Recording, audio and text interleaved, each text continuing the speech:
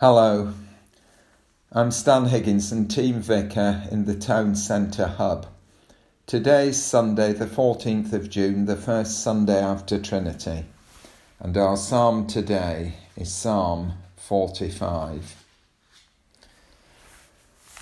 My heart is stirred by a noble theme as I recite my verses for the King. My tongue is the pen of a skillful writer. You are the most excellent of men, and your lips have been anointed with grace, since God has blessed you forever. Gird your sword upon your side, O mighty one. Clothe yourself with splendour and majesty. In your majesty ride forth victoriously on behalf of truth, humility and righteousness. Let your right hand display awesome deeds. Let your sharp arrows pierce the hearts of the king's enemies. Let the nations fall beneath your feet. Your throne, O God, will last forever and ever. A sceptre of justice will be the sceptre of your kingdom.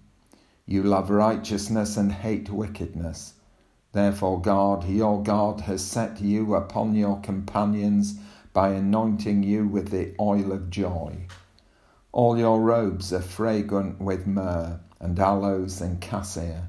From palaces adorned with ivy, the music of the strings make you glad. Daughters of kings are among your honoured women. At your right hand is the royal bride in gold of a fire. Listen, O daughter, consider and give ear. Forget your people and your father's house. The king is enthralled by your beauty. Honour him, for he is your Lord.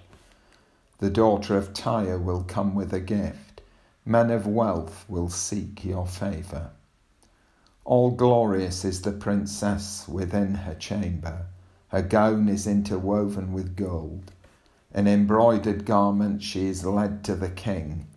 Her virgin companions follow her and are brought to you. They are led in with joy and gladness. They enter the palace of the king. Your sons will take the place of your fathers. You will make them princes throughout the land. I will perpetuate your memory through all generations. Therefore the nations will praise you forever and ever.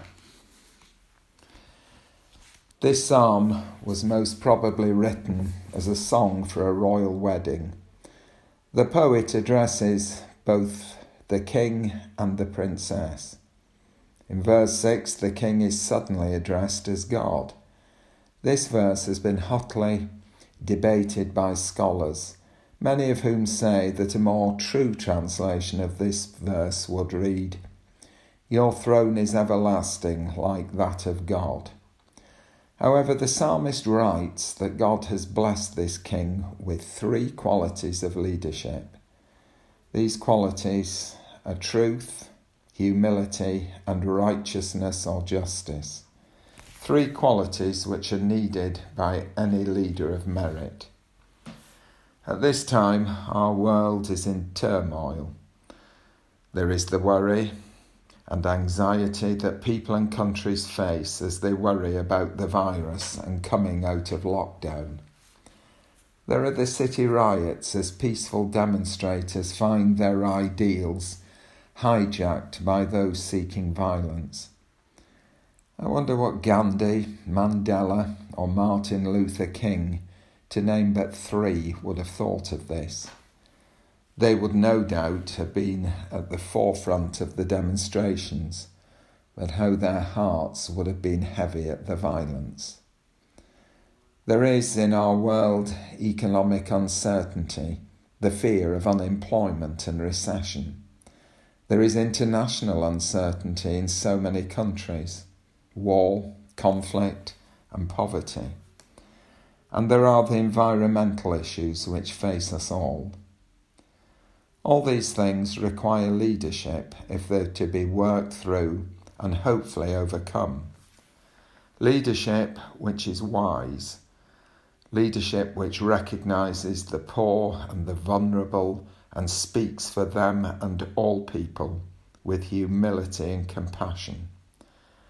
Leadership which is fair and has justice and righteousness at its heart.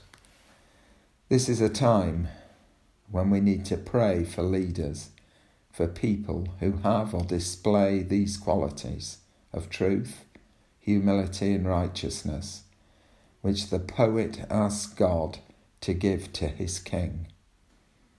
I have named 3 leaders who held these qualities in spades.